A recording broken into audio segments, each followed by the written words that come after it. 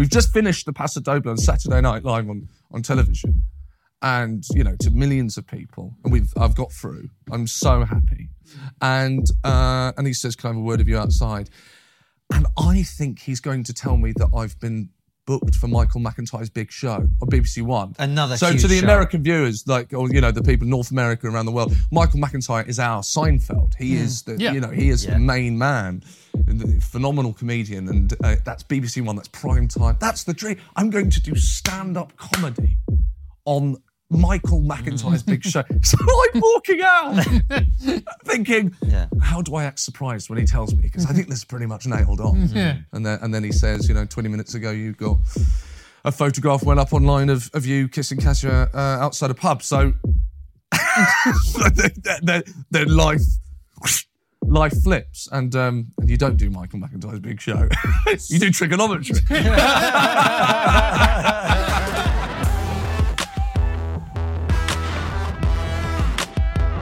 Hello and welcome to Trigonometry. I'm Francis Foster. I'm Konstantin Kissin. And this is a show for you if you want honest conversations with fascinating people. Our brilliant guest today is a fantastic British comedian, Seann Walsh. Welcome to Trigonometry. Thank you very much. Thank you for having me. I didn't know where to look when you were doing that bit. Yeah.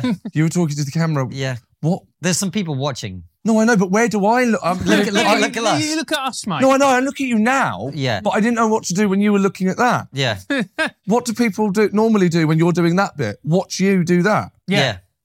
Right, I felt uncomfortable. Do you want to do it again? No, I really don't want to do it again. I started looking at the poster. I was like, maybe I should just look around the room. Okay, but we're fine now. We're fine now. Okay, good. It's good to have you on, man. So we've got a big international audience. So for them, you've had a great mainstream career. You were on all the big comedy shows in this country, Mock the Week, Live at the Apollo, 8 out of 10 Cats, and now you're here. So you done fucked up, my brother. No, this is the peak. This is the peak. This is what we're all aiming for. So let's just, for people who don't know, you just tell a little bit about your story, growing up, getting into comedy. Why I'm here. How I've ended up here. Exactly. That is exactly the question. So been doing comedy now for 15 years. Yeah. Always wanted to be a comedian. Was doing stand-up in the playground as a kid. Loved Lee Evans, all of that stuff. It's all I ever really wanted to do. And I've now been doing it professionally, as I say, for 15 years, and was very lucky, did all the big shows. And you had a lot of early success, didn't you? I suppose I did. It's weird. You don't say that about yourself. But I said it about you. You said it about me, but you also don't. I think as I've gotten older, I've got a bit more comfortable with it. And you can look back retrospectively and go, oh, God, I think what I was doing was that was quite extraordinary for someone in their mid-20s to be doing those things. Early 20s. You were. Early mid. 20, kind of 23. And not to keep interrupting you, but Mock the Week back then was very different to Mock the Week now. It had a way bigger audience. I remember when I did the first time I did Mock the Week, it went out when I was at the Edinburgh Festival. And I think I was either 23 or 24, and I was doing what any 23, 24-year-old, was doing. I was getting completely shit-faced. And I got on, when Mock the Week went out, my first ever Mock, like you say, it was the days of Frankie Boyle. I went out the night before. So I went out the night it went out, and then I was locked out. And the flat we had was on, what's one of the main roads in Edinburgh that crosses the bridge, like Nielsen Street or Nicholson Street. The flat was in Nicholson Street. I was locked out and I fell asleep outside the front door of Nicholson Street using bin bags as pillows. And people were stepping over me to go to work. I thought, what must they have been thinking? Like, that's the guy from Mock the Week. He's homeless. Yeah. The guy. So yes, I was very young, and I was doing those things. And then fast forward, did Strictly Come Dancing, which in America is Dancing with the Stars. Yeah. And 3 weeks in, got 3 weeks quite famously got undermarked for my Paso Doble.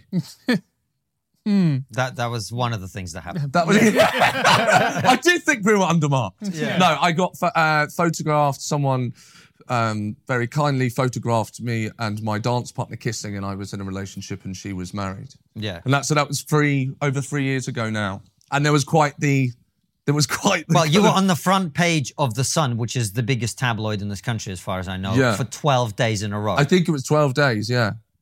What was that like? Just going from... Because, I mean, you were nailing it. Well, for the first few weeks, you were doing I was having the time of my life. You were smashing it.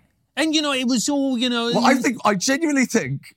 We were. I mean, I know this is not what you've got me here for, but I think we were undermarked for the tango and undermarked for the paso doble, and I'm saying that. I'm putting it out there. No, it was going really, really well. Look, you kind of.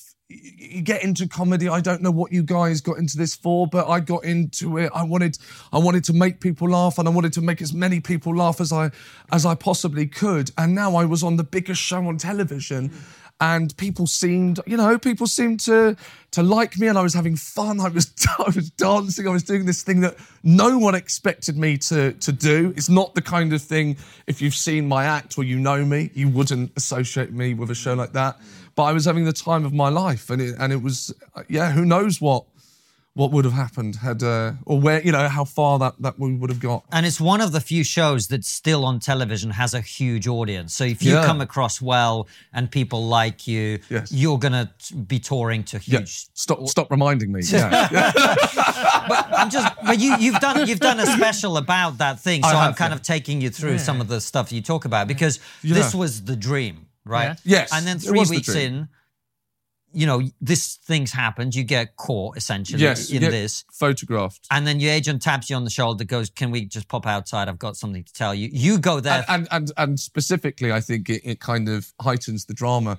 And 95... Well, I'm joking in the show. It's clear that I'm joking. But everything else is really what happened. He says, is all right to have a word of you outside. We've just finished the Paso Doble on Saturday night live on television, and to millions of people, and I've got through. I'm so happy, and he says, "Can I have a word of you outside?" And I think he's going to tell me that I've been booked for Michael McIntyre's big show on BBC One. So to the show. American viewers, the people in North America around the world, Michael McIntyre is our Seinfeld. He is the the main man.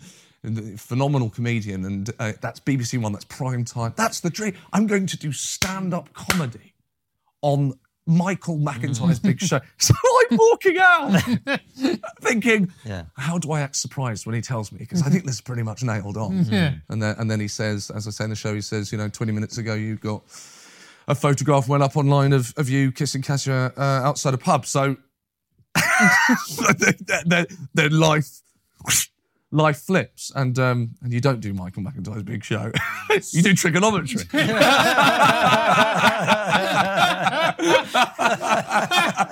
But it's nice to be able to kind of... I will say this, and I don't know where this interview is going to go, but doing that show, the assumption people make and even have made about that show is that it would seem as if it would be cathartic, and I think it was kind of cathartic on the first few goes. Yeah. You do that show, you tell your story, and I told it. I think I was doing that show up to I don't know, 4 months after it happened, or 3. I wrote it in a month. Really? I went to LA. Wow. Because and not to be showbiz, I went away because I couldn't write it here. It was I couldn't gig here. I couldn't.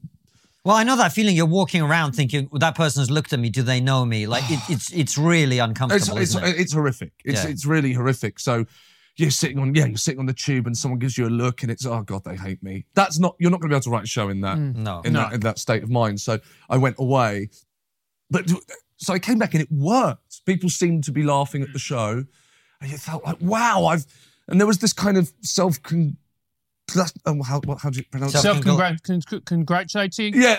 No, that wasn't it. No. Self-congratulatory. No. Yes. It's contagious. Yeah. Self-congratulatory. Okay, I was impressed with myself. But you then had to repeat this story every night on tour and then take it to Edinburgh and repeat what was at the time the most horrific thing I'd ever been through and hope that I ever go through, and repeat that every night, and people were laughing. It was oh God, there were periods where in Edinburgh where I was like, they would laugh, and there'd be a moment where I'd just turn around and I'd have my back to the crowd, and I would just be turning around and going, and then coming back. But what was so nice about the recording is it was 3 years afterwards, and it kind of heightened how ludicrous the whole thing was. And actually, I had a lot of fun doing the show. So it's really nice that the recording of the show was actually enjoyable for me. I really loved doing it. Right. Whereas if we had recorded the show in the heat of it, you would have had a man pretending that he wanted to be there, and I didn't want to be there. What's it like being in the heat of that, in the eye of that media storm? What is that like to pick up an edition of The Sun or a copy of The Sun, and your face is on the front cover with some ridiculous headline? That must have been awful. Well, I think these things are a lot more pernicious than you expect. So you kind of emotionally deteriorate. Deteriorate. That's what we can do. Deteriorate. But at the time, there's too much adrenaline. Yeah. To actually take in what's happening. Yeah. You don't see the front page and go, this is awful. You can't believe what it is that you're going through. You're in shock, to be honest. Yeah. And what I thought was maybe interesting as a show was that I was now living, like you see the tabloids. I don't read the tabloids, but whenever I see the tabloids, it's usually going into a petrol station on tour, and they're out in those boxes, those weird boxes with the clear screens. And then you have a glance. Yeah. You have a glance, and you carry on with your life. And you never think about that thing that you've glanced at ever again. And suddenly, I was the thing that you glance at and never think about again. And yet, I was going to have to think about this every day, forever. The distance between glancing at that story and being in that story was so massive that I can't believe that thing that I glance at feels like this. So when you've just glanced at that story, whatever it is, you're like, oh my God, that person's whole life has collapsed. And it's just something that I go, and now I'm being that. Yeah. And I thought that maybe, I was like, do people know that story they're glancing at is like, is the destruction of someone's life? Do they know that? And I thought, they probably don't, because I didn't. And I thought maybe that'll be the show. I'll kind of go, because it's not normally a stand-up comedian that's centered to those stories. So I kind of uniquely have an opportunity to kind of tell this story, which most people, if you were a singer, all right, you might write a song, but you're not going to be able to capture that nuance and that kind of, perhaps that trauma in a song in 3 minutes. But I'll have an hour to kind of demonstrate what this was like. It was a kind of outer body experience. Unless you're looking at it was you got the physical paper itself, which I didn't really ever see, by the way. I saw the first one on that Sunday. I did see that when I popped into a shop, but after that I never really saw the front cover. It was all on the internet, and it was just. Were you able to switch off? Because I had something on a smaller scale, but like I know your phone is filled up with fucking journalists going, oh, can we get and messages, and Twitter is going mental and all of that. Were you able to switch off from that, or was that no? Is it? No. It would just. I mean, I'm much. Obviously, it's been 3 years. I'm much better than I was. But I mean, it was. I'd been kind of traumatized by the whole thing. It was all I thought about on just a constant basis. Like, we would be talking, and then maybe if you left and I was on my own, it would just go back to that, and I would relive all of the tweets, and I would relive all of the things that people had said about me, and it just echoed. I couldn't sleep at night. it would just be there. It was. By the way, I should say, sometimes when I end up talking about this publicly, what happened, the response to it a lot of the time, unfortunately, is, look at him, he's now playing the victim. I go, no, I'm not playing the victim. I'm being asked a question of what it was like. I'm telling you what the punishment felt like. And there'll be people that go, good. I mean, I've had people say, good, I'm glad you went through that. But it was... and fine, whatever. But I'm not, I have to be clear. It's very important. I'm not looking for sympathy. You've got to enter a place in your life where you've got to try and not care about what people... and it's so hard, especially with what we do, because you're trying to go on stage and you want people to like what you're saying, laugh and like you and have a good time. Like I say in the show, what happened was the opposite of what I was looking for. I didn't want people to hate me. So what it's done is it's kind of made me try and build this wall, which I'm not doing very well, of not caring what people think. So I'm not looking for anyone's sympathy. I've got to not care what they think, which is hard. It's really hard because you just want people. I mean, I don't know. The problem is I'm now at the stage in my life where I know, I mainly know comedians. I'm that guy. And so we've got a thing where we want to go up and be liked. It's really odd. And quite frankly, mental. But I don't know if, that would apply to someone that didn't do comedy. Would you go, I think people just want to be liked, don't they? Yeah, of course we do. It's lovely. It's really nice. Like, nice people go, I like you. You go, I like you. It's great. It's lovely. You love it. It happens less and less. We don't get that much.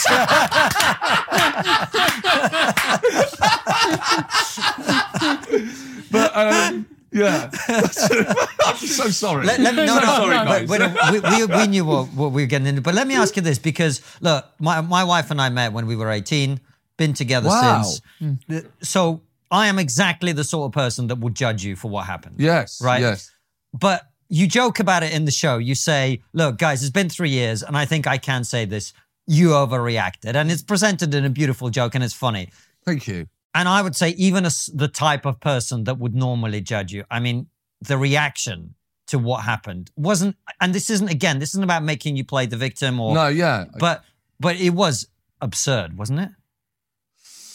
Look at the Prime Minister of this country, right? The Prime Minister, an elected politician, keeps cheating on his wives and whatever. And he's the Prime Minister. Yeah.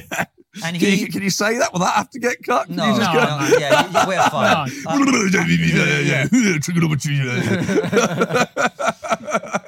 And here's a comedian. Yeah.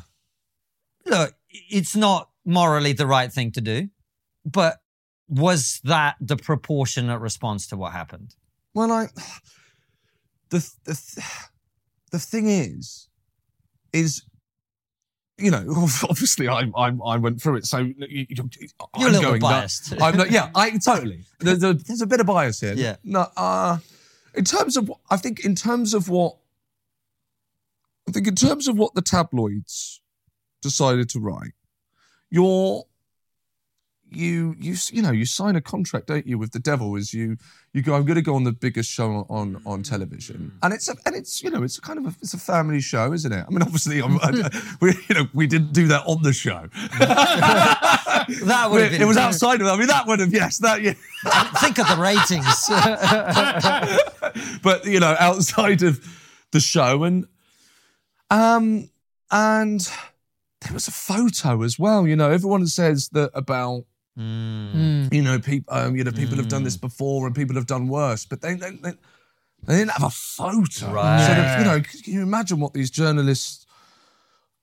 It's like the Matt Hancock thing. There was a video. Yeah. And so that makes it that in much... In a corridor. There was CCTV, wasn't it? Yeah. That makes it that much worse. The little ass grab and all that. It adds flavour. Hang on, did I do it? Did he do it? No, he did. Oh, actually, we have a photo of Seann. Don't make me. We have the photo here. Oh, my God. Just get it up on the big screen. Oh, no. I've never thought about that, but the photo you think is part of why it went as big as it did. Right.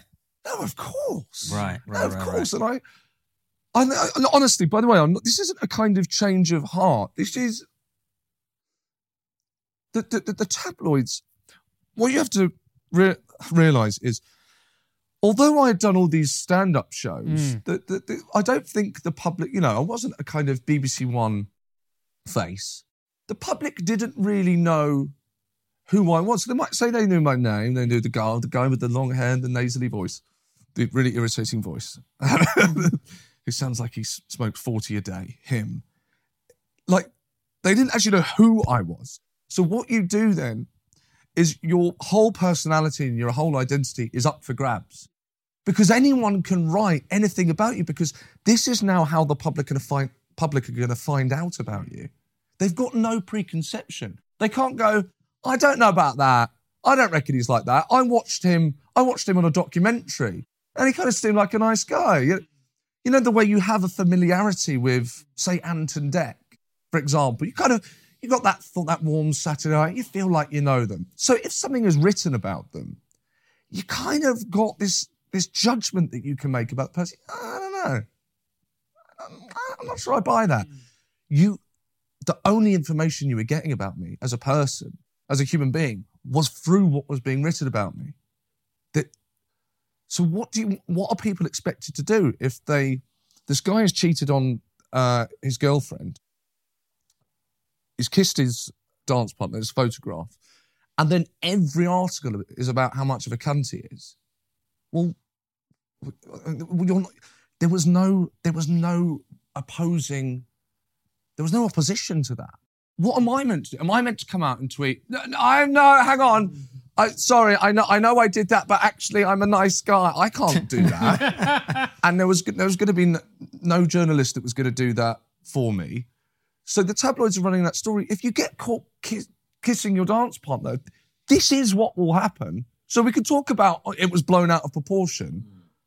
But I was on the biggest show, and you could, with all the things going on in the world, how comes that you're on the front page for 12 days doing this? Well, because it's celebrity culture. This is what people find interesting. Maybe not you and I, but this is what people seemingly, evidently, are into. We're into people's private lives, and what is there anything more fun than reading about how much of a cunt someone is?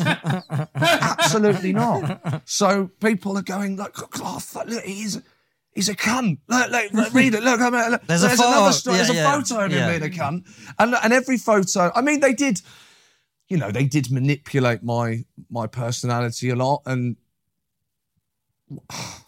they kind of did, they really zoned in on the alcohol, which I felt, at the time, was unfair. But, I bloody loved a drink. I've not drank now in a long time, but I did love a drink. But they would just get pictures of me, like, just sat outside a cafe, and then they would screen, they would kind of get that snapshot of when you're blinking. So then the shot is just this. With a pint. Yeah, with a pint. So it just looked, every photo I looked absolutely hammered. And I wasn't. And I wasn't really doing anything that anyone in my kind of position or age would have, I went out and I had too much of a good time, that's for sure. But it wasn't the tabloid, believe it or not, it wasn't really.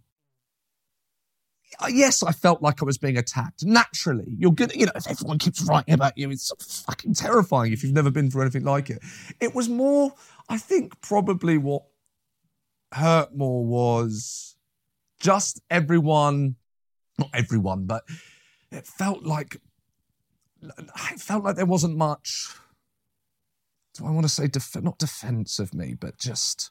Was it a loss of control you felt, Sean? In that we all cultivate our image. Do you know what I mean? Yes, totally. Yeah, so we cultivate our image. And especially comics. Yeah. We go out and you've got the allotted time to go, this is what I'm like. And I completely lost that control, and everyone else was deciding who I was. It was absolutely that I suppose that strange loss of control. Because you do have a control in real life when you meet people. There's an element of control that you have. If I want this person, I want to get on with this person. I will, and maybe not necessarily consciously, but I will be this version of myself. If you don't like someone, I tell you now, you could meet. I always think, but someone was saying to me, I worked on a sitcom with Jack D. It was wonderful. It was like dream come true stuff. I was in Jack D's sitcom, and I was recently with someone on it, and it was so nice. He was talking about how enthusiastic I was, and kind of saying how nice it was to work with me, and we all had an amazing time. I was in such a good place. I was in Jack D's sitcom.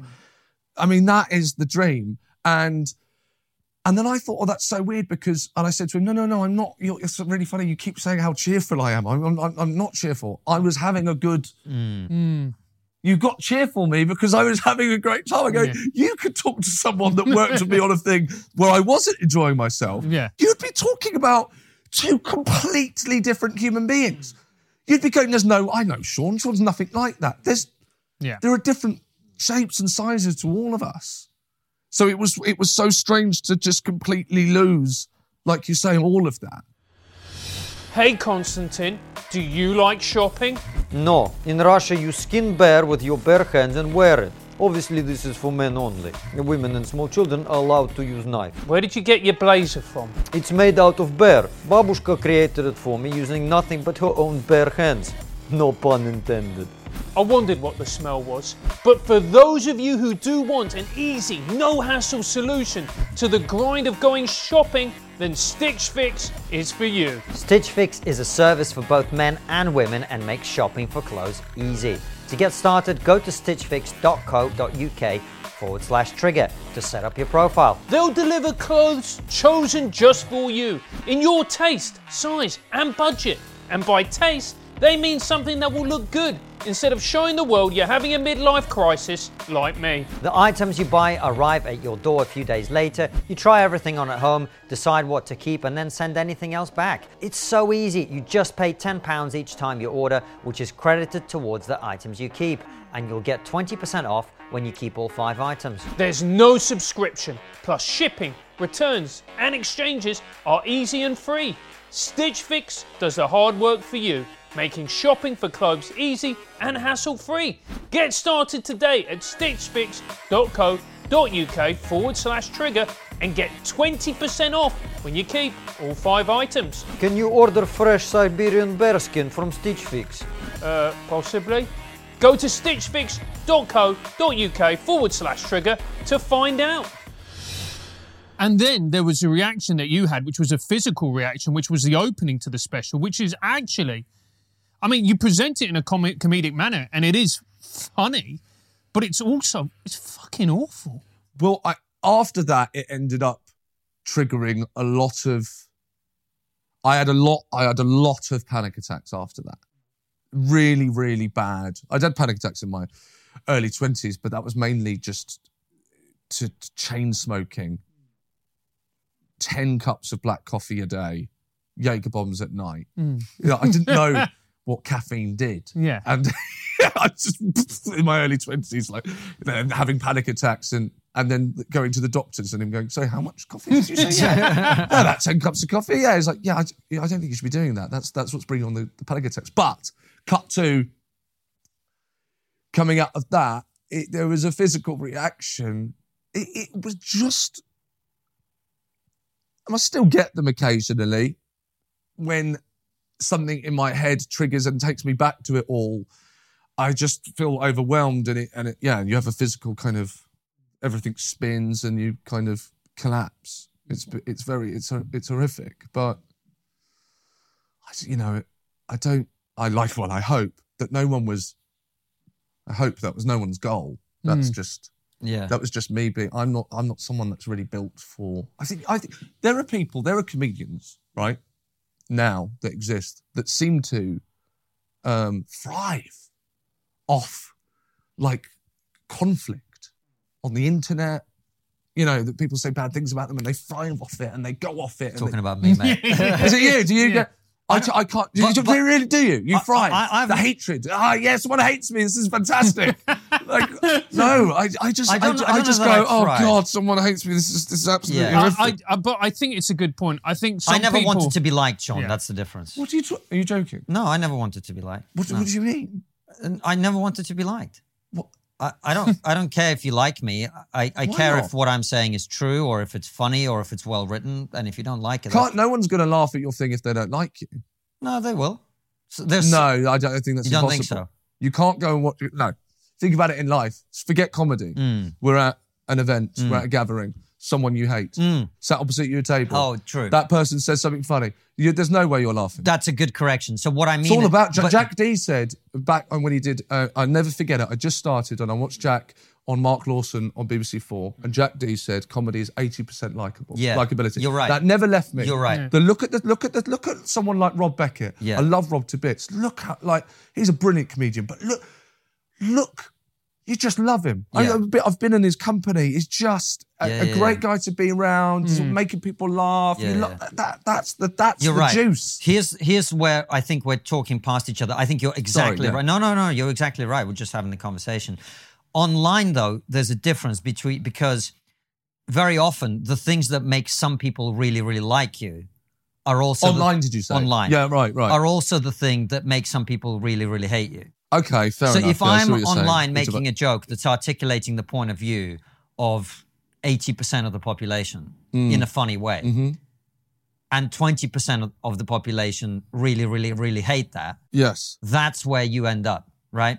And I have no problem with the 20% hating me if I'm articulating something in a funny way that makes people laugh and people feel that their point of view about the world is being validated by somebody who's got an audience. It's also dependent as well on the style of comedy that you do. For example, yes, exactly. I talk about microwaves. Yeah. I was always quite political and satirical in what I do. Yeah. Okay. So if you're going to tackle a subject that is contentious, that gets people het up, whatever it may be, and you tackle it, and it may be a brilliant routine, there's people going to be, it's punching down, this is disgraceful, you can't say that, you're laughing at X, Y, Z. Yeah. Whereas if you're doing a brilliant routine about microwaves, most people aren't going to get that reaction, although there will always be a couple. Yeah. Take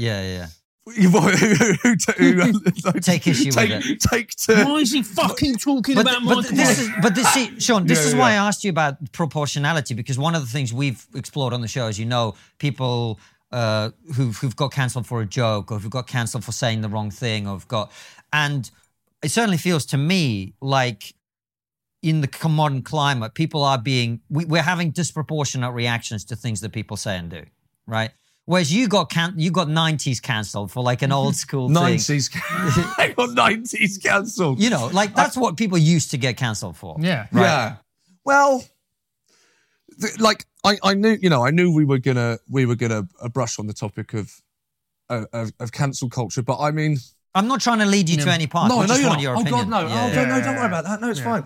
No, but the thing is, I joke. I say I'm cancelled in the show, and I think that after Strictly Come Dancing, after the kiss,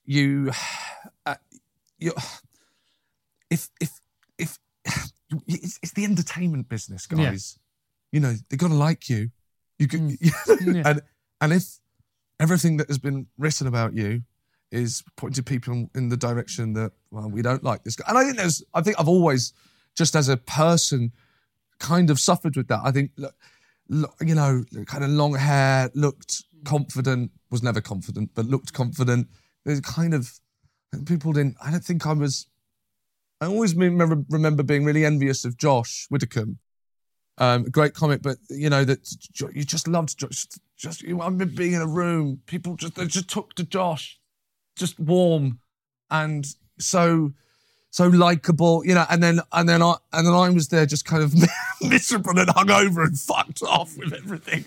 That I just think that I certainly when I was younger lent myself to kind of being disliked. I think I was just a kind of dislikable person. See, I'm going to be honest with you. I don't agree with that. I tell you what it is for me. Like, I remember when I started in comedy and you were already on the ascendancy. You were this young, good-looking guy who would come out and just crush gigs. Just crush gigs. And then there'd be Because for the rest of us, it took us time to find out what we wanted to do. Yeah. But you seem to come out fully formed. I remember Paul Ricketts saying that the first time he ever saw you gig, it was like your 10th gig, and he said, I don't know what it is, but Seann had it. I think, hey, when I was started out, yeah, I there's been enough time since now and then that I think that I had been studying. I'm not joking. It's in the show. I was doing stand-up in the playground. I didn't do homework at school. Teachers put the homework down, and I would say, it's okay, I'm going to be a film star. I wouldn't do the homework. Yeah. I thought I was going to be Jim Carrey. That was my obsession. I just thought, I'm going to be a comedian. I don't need to know. I mean, it's really not helped. I'm thick as shit. I know nothing, because all I wanted to do was be a comedian. Yeah. And so when I started, people go, this guy, is this only his 10th gig? No, you don't understand. This is all I thought about. Like Robin Williams talked about that. There's a few other comics who, just as 10-year-olds, they were practicing 8 hours a day. In the mirror. Right, see this. I don't think I do this. Do I do this in the show? You watched it recently, right? Yeah. Where, you know this, with the eyebrows? No, I don't think you did that. Didn't do that. So, yeah, I think I cut out, we only had an hour. When I first saw Ace Ventura, I'd go in The Mask, which I think I only released in like a year apart. Doing that with the eyebrows, I would go in, it's so easy now, it just comes to me. I couldn't do that. I would, as a kid, 10-year-old, in the mirror, would put both eyebrows up, hold one down, and just do this for ages, so that there was just one eyebrow, and then do it with the other. And that was hours and hours in front of the mirror, training to do that with my eyebrow. It wasn't my 10th gig. In my head, I'd been doing this forever. And I would go to the Comedia, the local comedy club in Brighton, every Sunday on my own. I would turn up, and it would be that weird kid that was coming to the club every Sunday on his own. They just started letting me in. Yeah. They started to go, oh, it's you. Yeah, don't worry about it. Just walk in. But I think what happened was, this is so strange thinking back over my career, where I did get a lot, quite early on, a lot of television. I think it did me a lot of and again, I sound like I'm being very ungrateful. I'm not ungrateful. It's amazing, some of the things I've done. I think it was probably too much for me to handle at such a young age, and I think it destroyed a lot of my confidence. It destroyed a lot. It was so mad, right? It was just naivety. It wasn't even arrogance. It was, I suppose it was. When you're young, I literally just thought, I'll have a sitcom. I thought I'll have this thought. And then I started doing TV, and I was way out of my depth. When I'm not doing stand-up, but doing like the panel show, I didn't know what the fuck I was doing. And suddenly the doubt comes in. And I never really doubted myself before. And then when you first get that doubt, I don't know. I'm not just saying, because people go, oh. But when those first 3 weeks of Strictly, I felt like I did at the beginning of my stand-up career, and I felt like I've got it back. And this is it. Right. And because that doubt that I kind of developed in my mid-20s, and I think that's why I drank a lot as well. I think I just suddenly, I couldn't really I felt like at such a young age, I won't name him because he was saying privately, but there's a friend of ours, a lovely young comic. He's been going since he was 18. He's one of these guys. So he's only 25 now. I'm with him. He's talking about regret. He's talking about the mistakes he's made. And I'm like, it hurts me so much. I'm like, man, you're 25. Like, you've not made any mistakes. They're steps. Come on, snap out. You can't. Yeah. And because I was there, I was 25 fucking years of age going, I fucked it. I've ruined it. I've completely ruined it. And I just wish that I wish I'd handled that better, kind of got myself up, dusted myself down. Come on. And I really, it ain't me a lot. That. See, a lot of people are watching this and they've seen panel shows on TV. Yeah. And the thing that is created is very, very different from what actually happens. Yeah. What was it like doing that and thinking, I'm not doing well here? Oh, God, fucking hell. It's just like, man, I did a show. I had my own TV show on Comedy Central called Seann Walsh World. And it was an internet clip show. And I did this show, and it was just, it went, this was before trolling. The phrase trolling. This is another straight. How old are you? I'm 39. You're 39, 36. 39. 39, right? So how long have you been going? I did it for about 5 years. I haven't done it since the pandemic. I haven't done stand-up. Wow. So we do comedy here. We write I bet stuff. your anxiety's down, isn't it? Is that nice? Mate, I'm loving it. Yeah. And the travel. So for me, it was the travel, actually. Oh, God. For me, it was the travel. When the pandemic started and the lockdown came, I was like, I loved lockdown. yeah. Oh, my God. Yeah. Well, I bet you did. Yeah, I did. Yeah. Yeah. That was lovely. Yeah. But Yeah. Seann, can I come back though to the whole cancel culture? No, but it's great. All I was going to say, this is what my point was going to be. I joke about being cancelled. Yeah. I still, since Strictly, have done bits and bobs on telly. I've not been, and I tour, and so I've not been cancelled. But did it make it harder for me to get work? You lost a shit ton of work. I lost a shit ton of work. So this is what I'm getting at. And look, from your personal point of view, true. From your mental health point of view, you got to own what you did. And you got to process that, and you got to learn from that, and you're going to grow from that. And I know that you've done that. Yeah. So I'm not trying to get you to say, oh, I was cancelled. I know you're not. I was treated so badly. I know you're not. You got to be a man and own it, because that you fucked up, and then the consequences inevitably are on you. Yes. However, right? I'm talking about broader society, right? Mm-hmm. The broader culture. Yeah. Do we want to live in a society where someone does what you did, or someone makes a bad joke, or someone says the wrong thing, or someone, is slightly insensitive about a minority group that now we're very focused on, and then people who they've been working with for 5, 10, 15 years suddenly go, oh, you know what? You're untouchable now. Is that the society that we should be living in, is what I'm getting at? Okay, yeah. So, but should be living in, or do you think we are living in that? We're definitely not living in a society where people are forgiven for mistakes they make, right?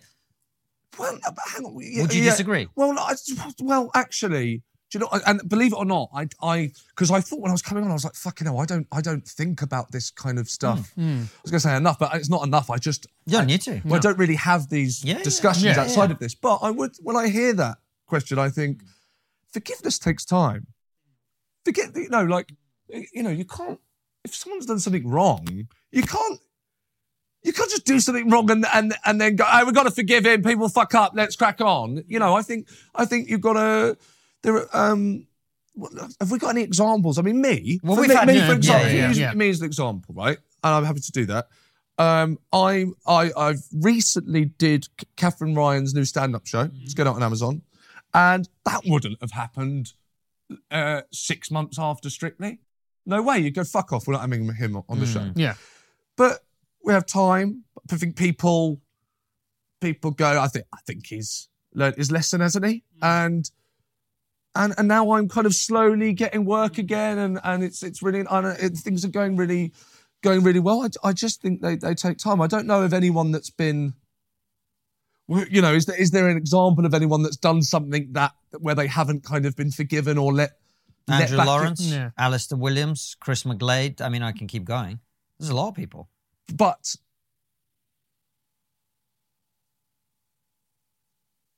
Bill Cosby. There you go. There's one.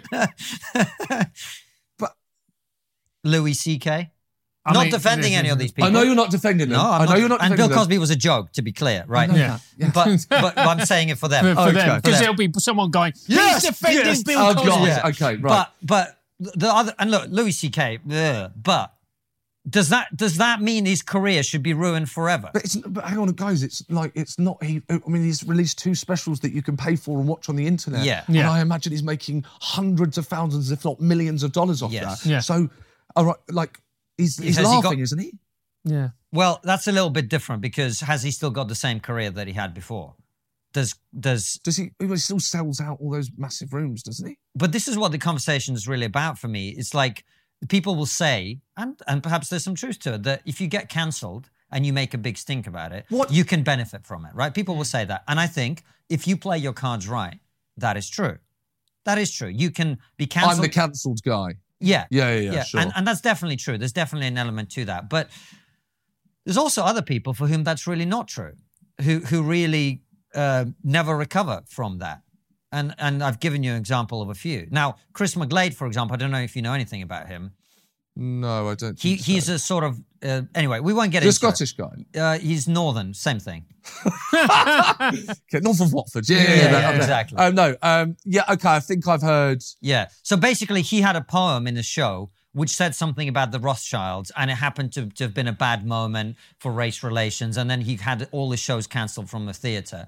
And the only reason he's still even gigging, and maybe he was suicidal. Right? Yeah, he came on this show, imagine, and he got a few of our fans supporting him, and now he's got a tour, and he's coming back on the show soon to talk about it. So that's worked out for him. But that's what's happened to him is massively disproportionate to the crime. And that's what I'm getting at, right? Yeah. Well... And Sean, again, I'm not trying to get you to say anything that you don't believe. Honest, no, I'm just that inhale is just me trying to kind of form an opinion immediately. I think it is the outrage always feels disproportionate, but this is where we are now with social media.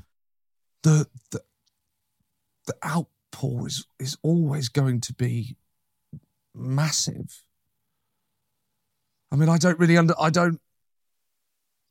think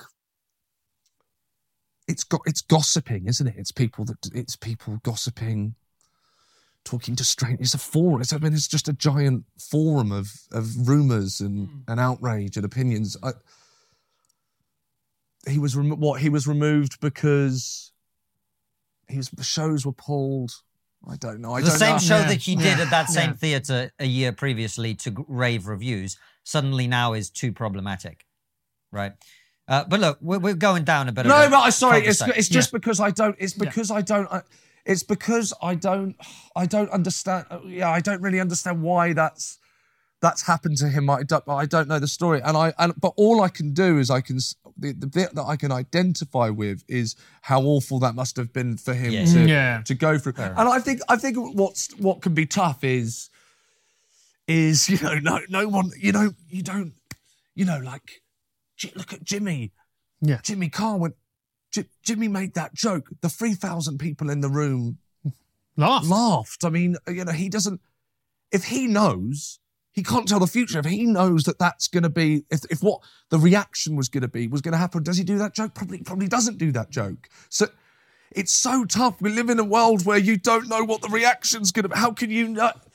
He didn't know that was when Jimmy made that joke, he didn't know that was the line. That line hadn't been drawn. So he makes the joke and then they go, shh, no, that you crossed the line. It's like, fuck, the line wasn't there.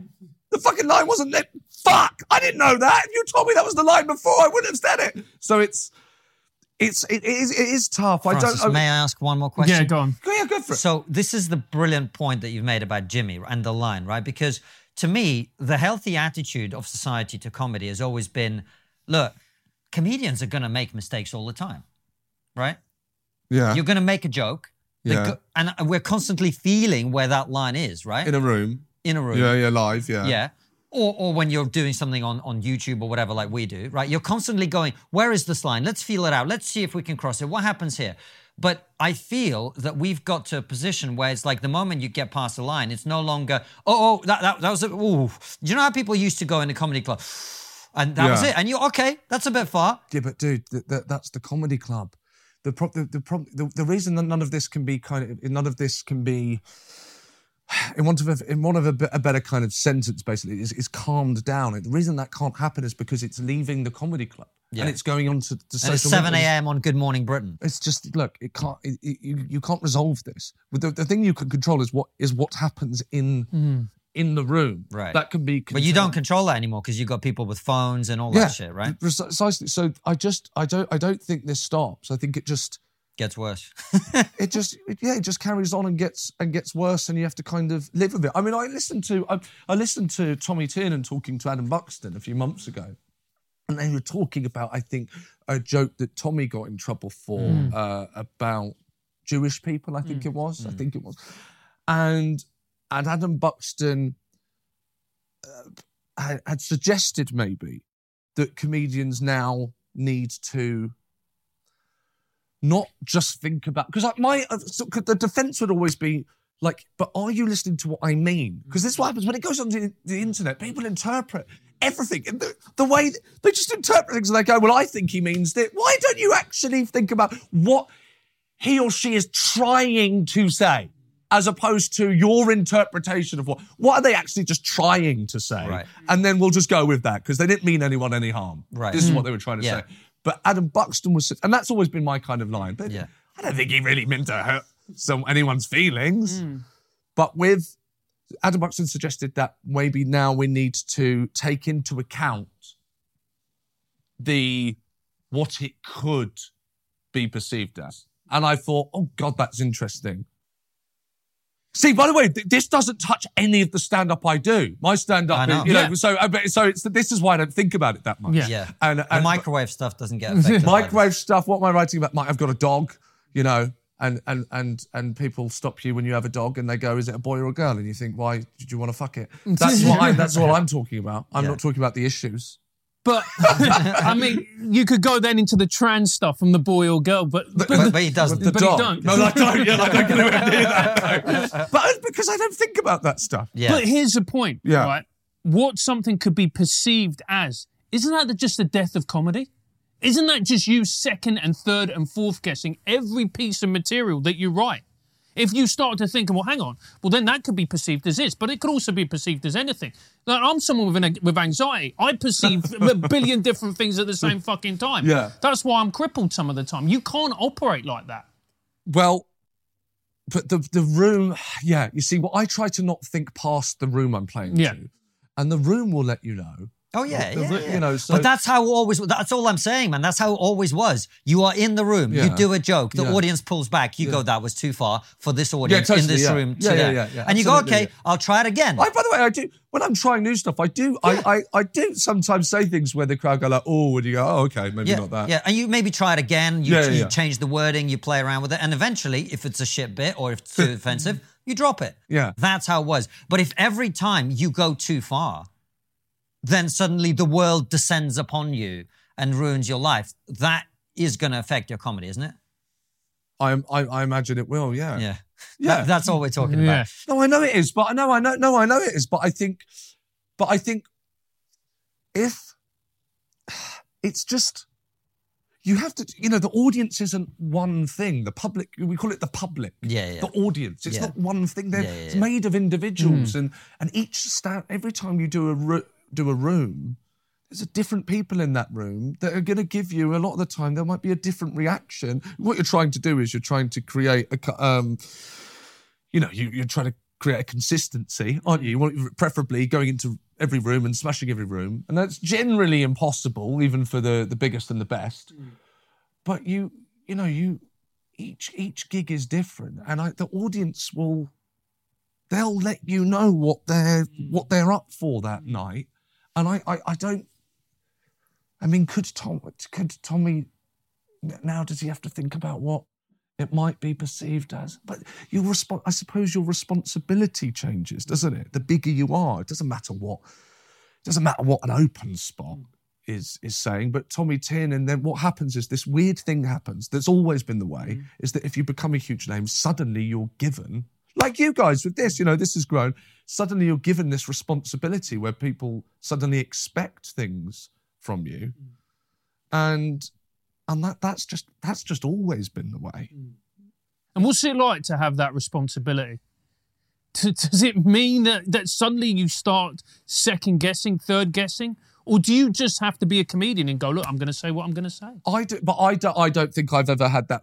I was in the limelight, which meant it mattered not mattered, but you know what I mean? What I was saying was going to be picked up, but it wasn't, it's not like people are generally speaking coming to me about, for my opinion about everything. That's like a different... Yeah. It's a different game. That's a different level. Like, when football managers start getting asked about Russia and Ukraine. And that suddenly it's like, what's happening? But it's just, we've always been like that. If you become really successful, almost at anything, suddenly you're meant to have actors. I mean, they're actors. Yeah. They want actors. People. We love knowing what an actor. This guy's been in an action film. Let's find out what he or she thinks about the war in Ukraine. It's just always been that way. I don't know why that is. Yeah. Hey, KK, do you like podcasts? No. In Russia, we don't have podcasts. All we need are beautiful and true words of Uncle Vlad to guide us. And how's that working out? Not good, but still more trustworthy than BBC, Sky, CNN, Fox News and MSNBC. Good point. But for those of you who do like a funny and informative podcast, then you've got to check out The Girlfriend Translator. The two co-hosts are women that answer all your questions. Why ask women questions? Uncle Vlad says women are only for... Because it gives men objective advice on the minefield that is dating and relationships in 2022. If you're wondering why she never called you back, why she lost interest, or simply how to become a better partner, then you have to check this show out. She didn't call you back because you're not real man. You don't ride bear with shirt off. Okay, mate, but it's not just for men. Ladies, you can listen and find out what makes men tick and an insight into male psychology. There's only one answer to that. Plus, it's funny and you get to ask the host questions. If you've ever had a situation in a relationship that has left you feeling confused and want an impartial point of view, then you need to check out The Girlfriend Translator. Check out Girlfriend Translator wherever you get your podcasts. I've never listened to it because it is appropriately banned in Russia. We're all comedians, and a part of being a comedian, you alluded it to it yourself in your show, that you wanted to be a star, you wanted to be a... It's embarrassing, yeah. No, but it's honest. That's what was great about it, because that's what we all wanted to be when we're going in, a different type of star, but a star nevertheless. Yeah. But having experienced it, was it all that it was cracked up to be? Well, well, when you're in it, I certainly never viewed myself as a star, but you were, I was on television. I was recognisable. That's the word I feel comfortable. If those 3 weeks had run forever, would you have been? I would have been. Oh, it seems like that would have been bloody lovely. Yeah. Like I say in the show, I think I was walking down the street and people are going, "Good luck on Saturday." It was lovely. You go, "Cheers, mate. Thank you." Yeah. But no, and I'll tell you what's quite funny is I don't mention this in the show. I only did one gig in the time that I'd been on Strictly. So in that 3 weeks, I did one gig and got to feel the reaction of the crowd. They went nuts. It was, really? Man, it was what you dream of. I went out and the crowd were like, "Fuck, it's him!" And they went wild. And I was like I say, I felt like I had my power back. And you didn't need amazing punchlines. Gig. You didn't need punchlines. No, anything you say is just funny. Flying, yeah, it was amazing. And I did. It was like a film. I got to experience that once downstairs at Top Secret. Oh man, it's a great room. For 15 minutes, best in the country, Top Secret. Yeah, and hot water. Yeah, up in Liverpool, but in London, Top Secret. So, and Bill Murray. Shout out to the Bill Murray Comedy Club. But the just once for 10, 15 minutes to feel that, to walk off, and to become the number one villain for the rest of the year. But isn't that was it. I felt that once. It's fucking mental. It's crazy. But isn't that the quintessential celebrity experience? You go from being this hero where everyone... I had it condensed into just 3 weeks. Like that. Woohoo! Ah! Straight down. Because you look at someone like Beckham, David Beckham. He went through the same thing where he was just like the hero. Then in the '98 World Cup, everyone hated him. And that's what happens to a load of celebrities. I wonder what that did to him. Did he ever write about what that did to him? I don't know if he wrote, but I know he needed help. I bet. To go through that. Yeah. And that was on an even bigger scale than yours, which was big. Of course, big yeah. Scale. No, his was. Oh God, yeah. No, of course. Yeah. But what were we saying? What were we saying? So I was just telling you, I got to feel that once. Before that, throughout my 20s, I think I'll tell you what I've learned. If you're going to go it's the film. And what did he learn from going for all of that? I've learned the value of things in my life a lot more. I had no respect. I didn't value anything I had. Came from often poor background, no money, my dad waiting for the money to come in. Loved drugs, my dad. And, and so he'd be waiting for the money to come through, the cash point, so they could buy his drugs. and so then at 21 years of age, you suddenly, my friends were like working, I remember like Gabs is working in a bakery, and we're getting £127.50 for 20 minutes, or sometimes £149.50, sometimes 200 quid. Like, it was mind-blowing. I was getting paid £200 to do the thing I loved, whilst my mates were working 8 hours in a bakery. Like, it was unreal. So, but it meant that I didn't really learn the value at such a young age. When people know, in your 20s, that's when you're broke, isn't it? Yeah. When you're 20, yeah, not me. I wasn't broke. I went from earning circuit money in your early 20s, which was a lot back then, to then doing TV where you're earning like silly money, which I all spent on Ubers. How much were you earning? I think I earned, well, we're not going to go, we're talking thousands of pounds. We're talking, for someone in their 20s, we're talking, I didn't have to look at what a price of coffee was, even a t-shirt, like I just buy a t-shirt, it doesn't matter. I just buy a t-shirt. Like, I know it's only a t-shirt, but to be at that age where you're not looking at to not look, that's such a small thing. But I wasn't looking, that's not someone that's valuing things. No. There's no value. You pick that, I'll buy that. That's how I was with life. I didn't value anything. I got chucked from no money to money.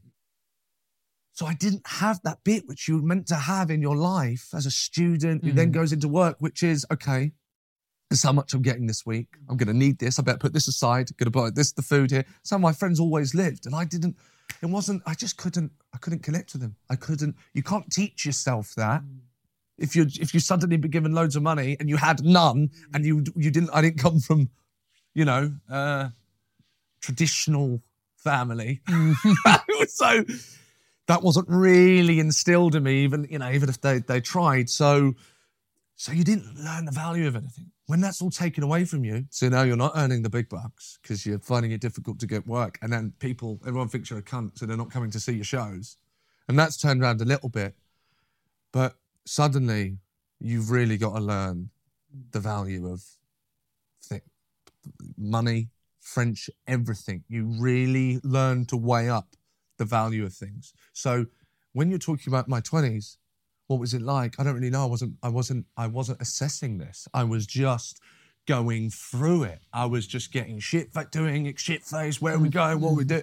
There was no value. And remember, I kind of expected it weirdly.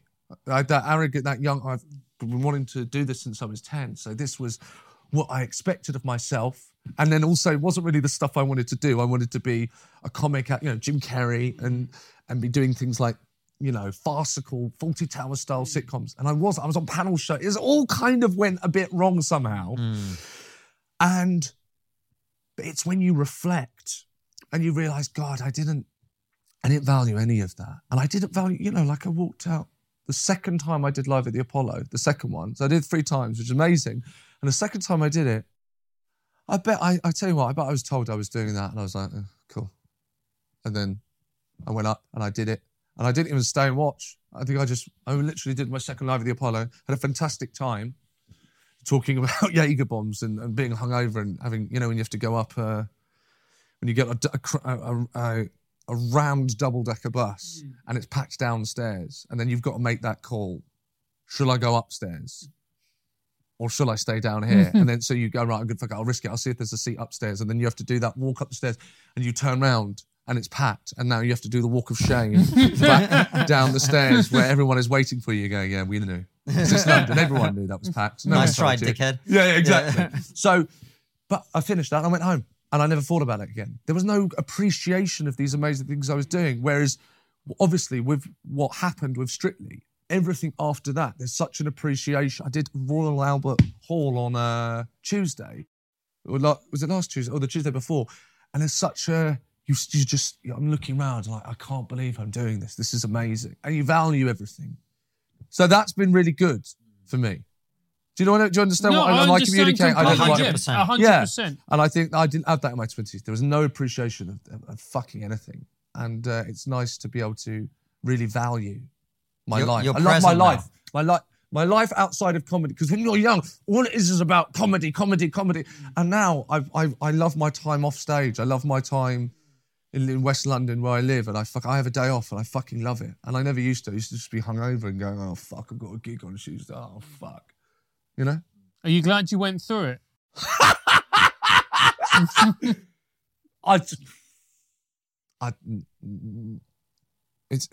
You kind of want to the Hollywood answer would be yes, and you want to go like, yeah, it made me a better person, but I think that it would have been nicer to have had an easier route.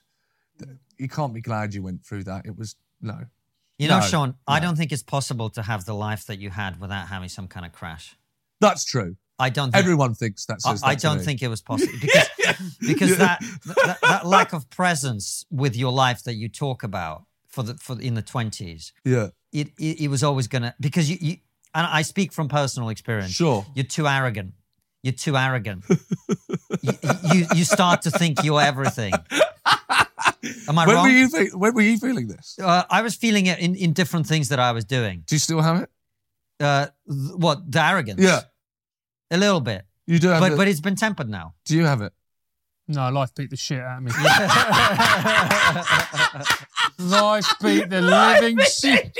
There's a Libertines line. I've got a quote. It's beautiful. Yeah. It's a Libertines line, and I made it my Twitter bio, and I actually took it down because I thought, if I got an audition in America, which I sometimes get, they might see this and think, what the fuck does that mean? And then they'll look back at the Strictly stuff. But Pete Doherty, Libertines line, which is boy kicked out of the world kicked back a lot fucking harder now. Yeah. That for me, that was what I felt like when I was going through that Strictly stuff. That I should get that as a tattoo. It's like I brought up, dad off his nut and drugs, went to school, didn't get a GCSE, but ended up playing the O2 Arena. Like I felt like, in a business that is full of middle class. Yeah. Middle class everywhere, middle class people, private school people, a lot of people, their life is handed to them, but I've come in through this other route, and then the world just went, bang! Yeah.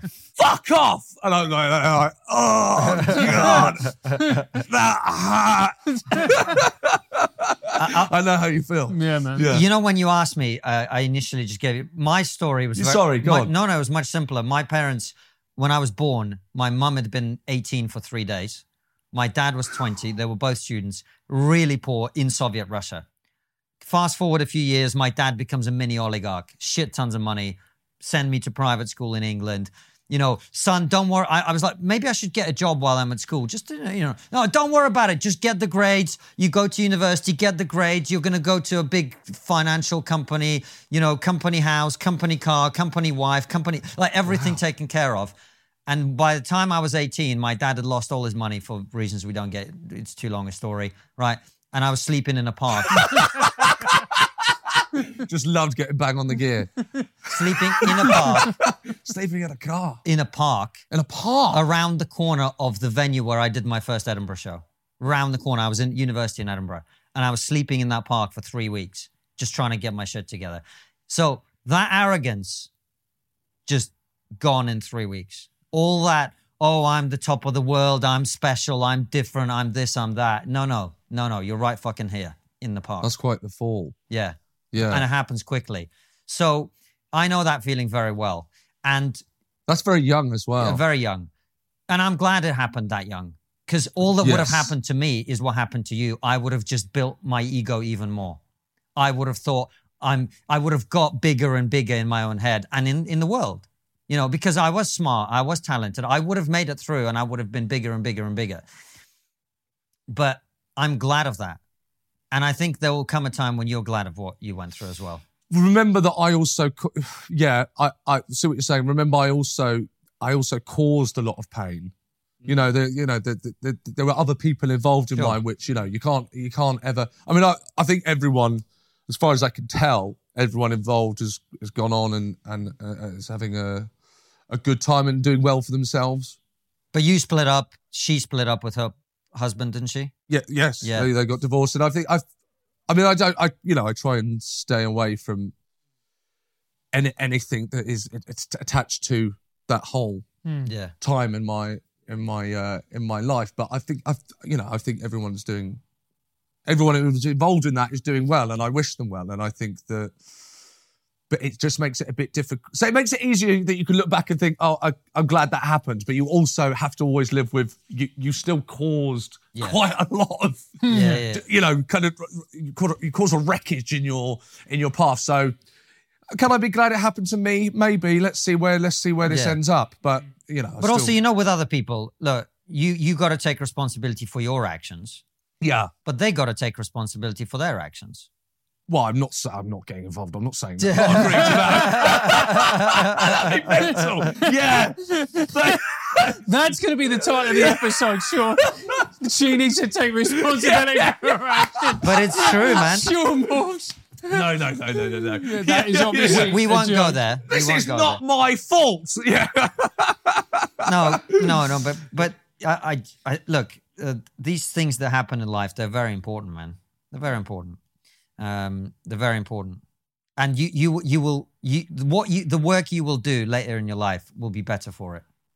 Well, it will be. Yes, it will be. And the Kiss is a brilliant show. It's on YouTube. Thank you very much. It's available for free. People can go and watch it. Yes, stick it on YouTube. And are you touring as well? We're touring. I've got a podcast called What's Upset You Now. It's only 15 minutes long. You can hear that, and there's an extended episode on Patreon. But check out the if people are watching and they want to know more about what it was we were talking about, even though I think they've heard enough. There is a comedy version of it, Kiss, on YouTube. And also as well, I think it's important to say that I remember the first time I saw you do comedy, and I was blown away. I thought you were just absolutely brilliant. And when I said the most naturally talented comedian on stage, I meant it. Oh, thanks, man. When I've seen you live, bloody crying a minute. That's the purpose. That's how we like to end the show. Yeah. But I always say that when everyone goes to me, what's Seann like? I got the most naturally talented comedian I've ever seen. Oh, it's amazing. And I've seen you crush it at festivals, Cat Laughs, where you've been a few times I was there. You're a great live comic, and I really recommend people get a ticket and come and see you. Oh, thank you so much. Been lovely to chat. Thanks for having me on. Before we let you go, though, we've got some questions from our local supporters, which we'll ask you after the interview. But the last question we always ask is, what's the one thing we're not talking about that we really should be?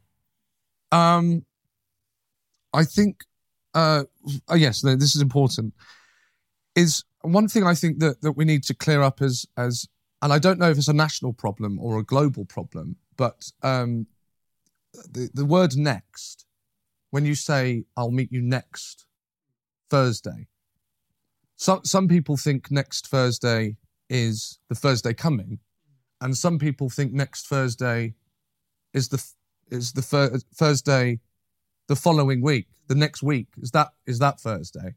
And I think we need to get this cleared up because it's causing a lot of confusion. And someone came to meet me recently, and I thought that they meant the next. I thought they meant the week after. Do you know what I'm saying? What do you think next is? I think when someone goes next Thursday. If I'm meeting you, I'm going to meet you. I'm going to meet you next Tuesday. Right. It depends on what day you're in. Yeah. It now depends what day we're in. Yeah. This is chaos. This is what I'm saying. We need to get this cleared up. Hold on. I don't think it's as complicated as you're making out to be. It is as complicated. I was meant to be on Talk Sport to do a radio, and I didn't make it because I had said next Thursday, and then they text me on the Thursday of that week, and they said, "Where are you?" And I said, "So I thought you meant next. I thought you meant the week after." Because I thought that most people think the week after. So I changed what I thought it meant to fit them. Because I actually think, though despite I did that, I actually think next is just the next. It's the next. It's not, of course, imagine you're at a queue in a shop and you're at the front of the queue and the guy behind the counter said next and the guy behind you walked round. You would think, what the fuck are you doing? He said next, I'm next, you're not next. So can we just get this solved, please? What do you think next is? I've never seen them this angry, mate. Yeah. These are the real issues. These are the things that make getting through life tough. And this is what I'm trying to sort out. What is next? Well, that's what we're going to be talking about on the next episode. The next episode. No, what do you think next is? It means next Thursday. It means not this Thursday, the one after. Well, it's Thursday today, so that's confusing. Yeah. So, all right, next Tuesday. I think it's a Tuesday afterwards. You think that next Tuesday? Yeah. Look at you. You've never. What do you think? We've had Jordan Peterson on the podcast. No, this is. We've had Douglas Murray, some of the greatest thinkers in the history of the modern world. Get Jordan Peterson to sort out when next is. Do you have contact with Jordan? I do. Can you find out what he thinks next Tuesday is? I'll do my best and I'll let you know, mate. Please. We will do. You don't seem to be taking it seriously. When do you think next Tuesday is? Next Tuesday. It's the coming Tuesday now. Thank you. Because it's the next Tuesday. Yeah. But if it's the Tuesday after. But Sean, yeah. See, this is a problem with the language. But if today was Monday and you said next Tuesday, that would be the Monday after this coming Tuesday. Oh yeah, Tuesday can't be tomorrow. No, you can't say next Tuesday if it's tomorrow. It depends that's on the insanity. day you're in. Depends on the day you're in, just like I said. Right, yeah, no, but only if the day you're in. I'm sorry you didn't make it to talk radio. No. I'm really, really sorry. But it's not the fault of the world. It's yours. It's the fault. No, it's the fault of the language. We've got one word that is meaning different things. This has gone in a completely unexpected direction, Sean. It needed to be spoken about. There we go. And we're doing it now. That's why we asked the big questions here. Guys, thank you so much for watching and listening. Make sure to follow Sean on all the socials and check out his special. It's called Kiss. It's on YouTube. We'll put a link to it in the description. We're going to ask a couple of your questions for Sean on our locals that only our supporters will see. In the meantime, thanks for watching. Where do I look? I don't know when to look when you're doing that. You're not going to be on Stop camera, talking. mate. We don't want to hear any more from you about next. I don't know when to look in when you're... Okay. Just look somewhere. For those Bye. of you, no, it's also available as a podcast. Fuck me. We've had Jordan Peterson on the show. Anyway. It was actually Will Smith punching Chris Rock in the face.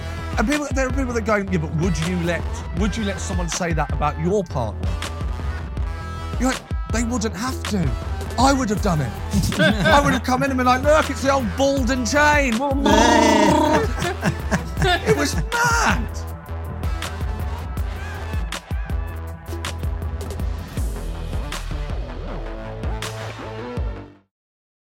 Before you go, consider joining our exclusive member feed. As a member, you'll get ad-free and extended interviews. Click the membership link in the podcast description or find the exclusive episodes link on your podcast listening app to join us.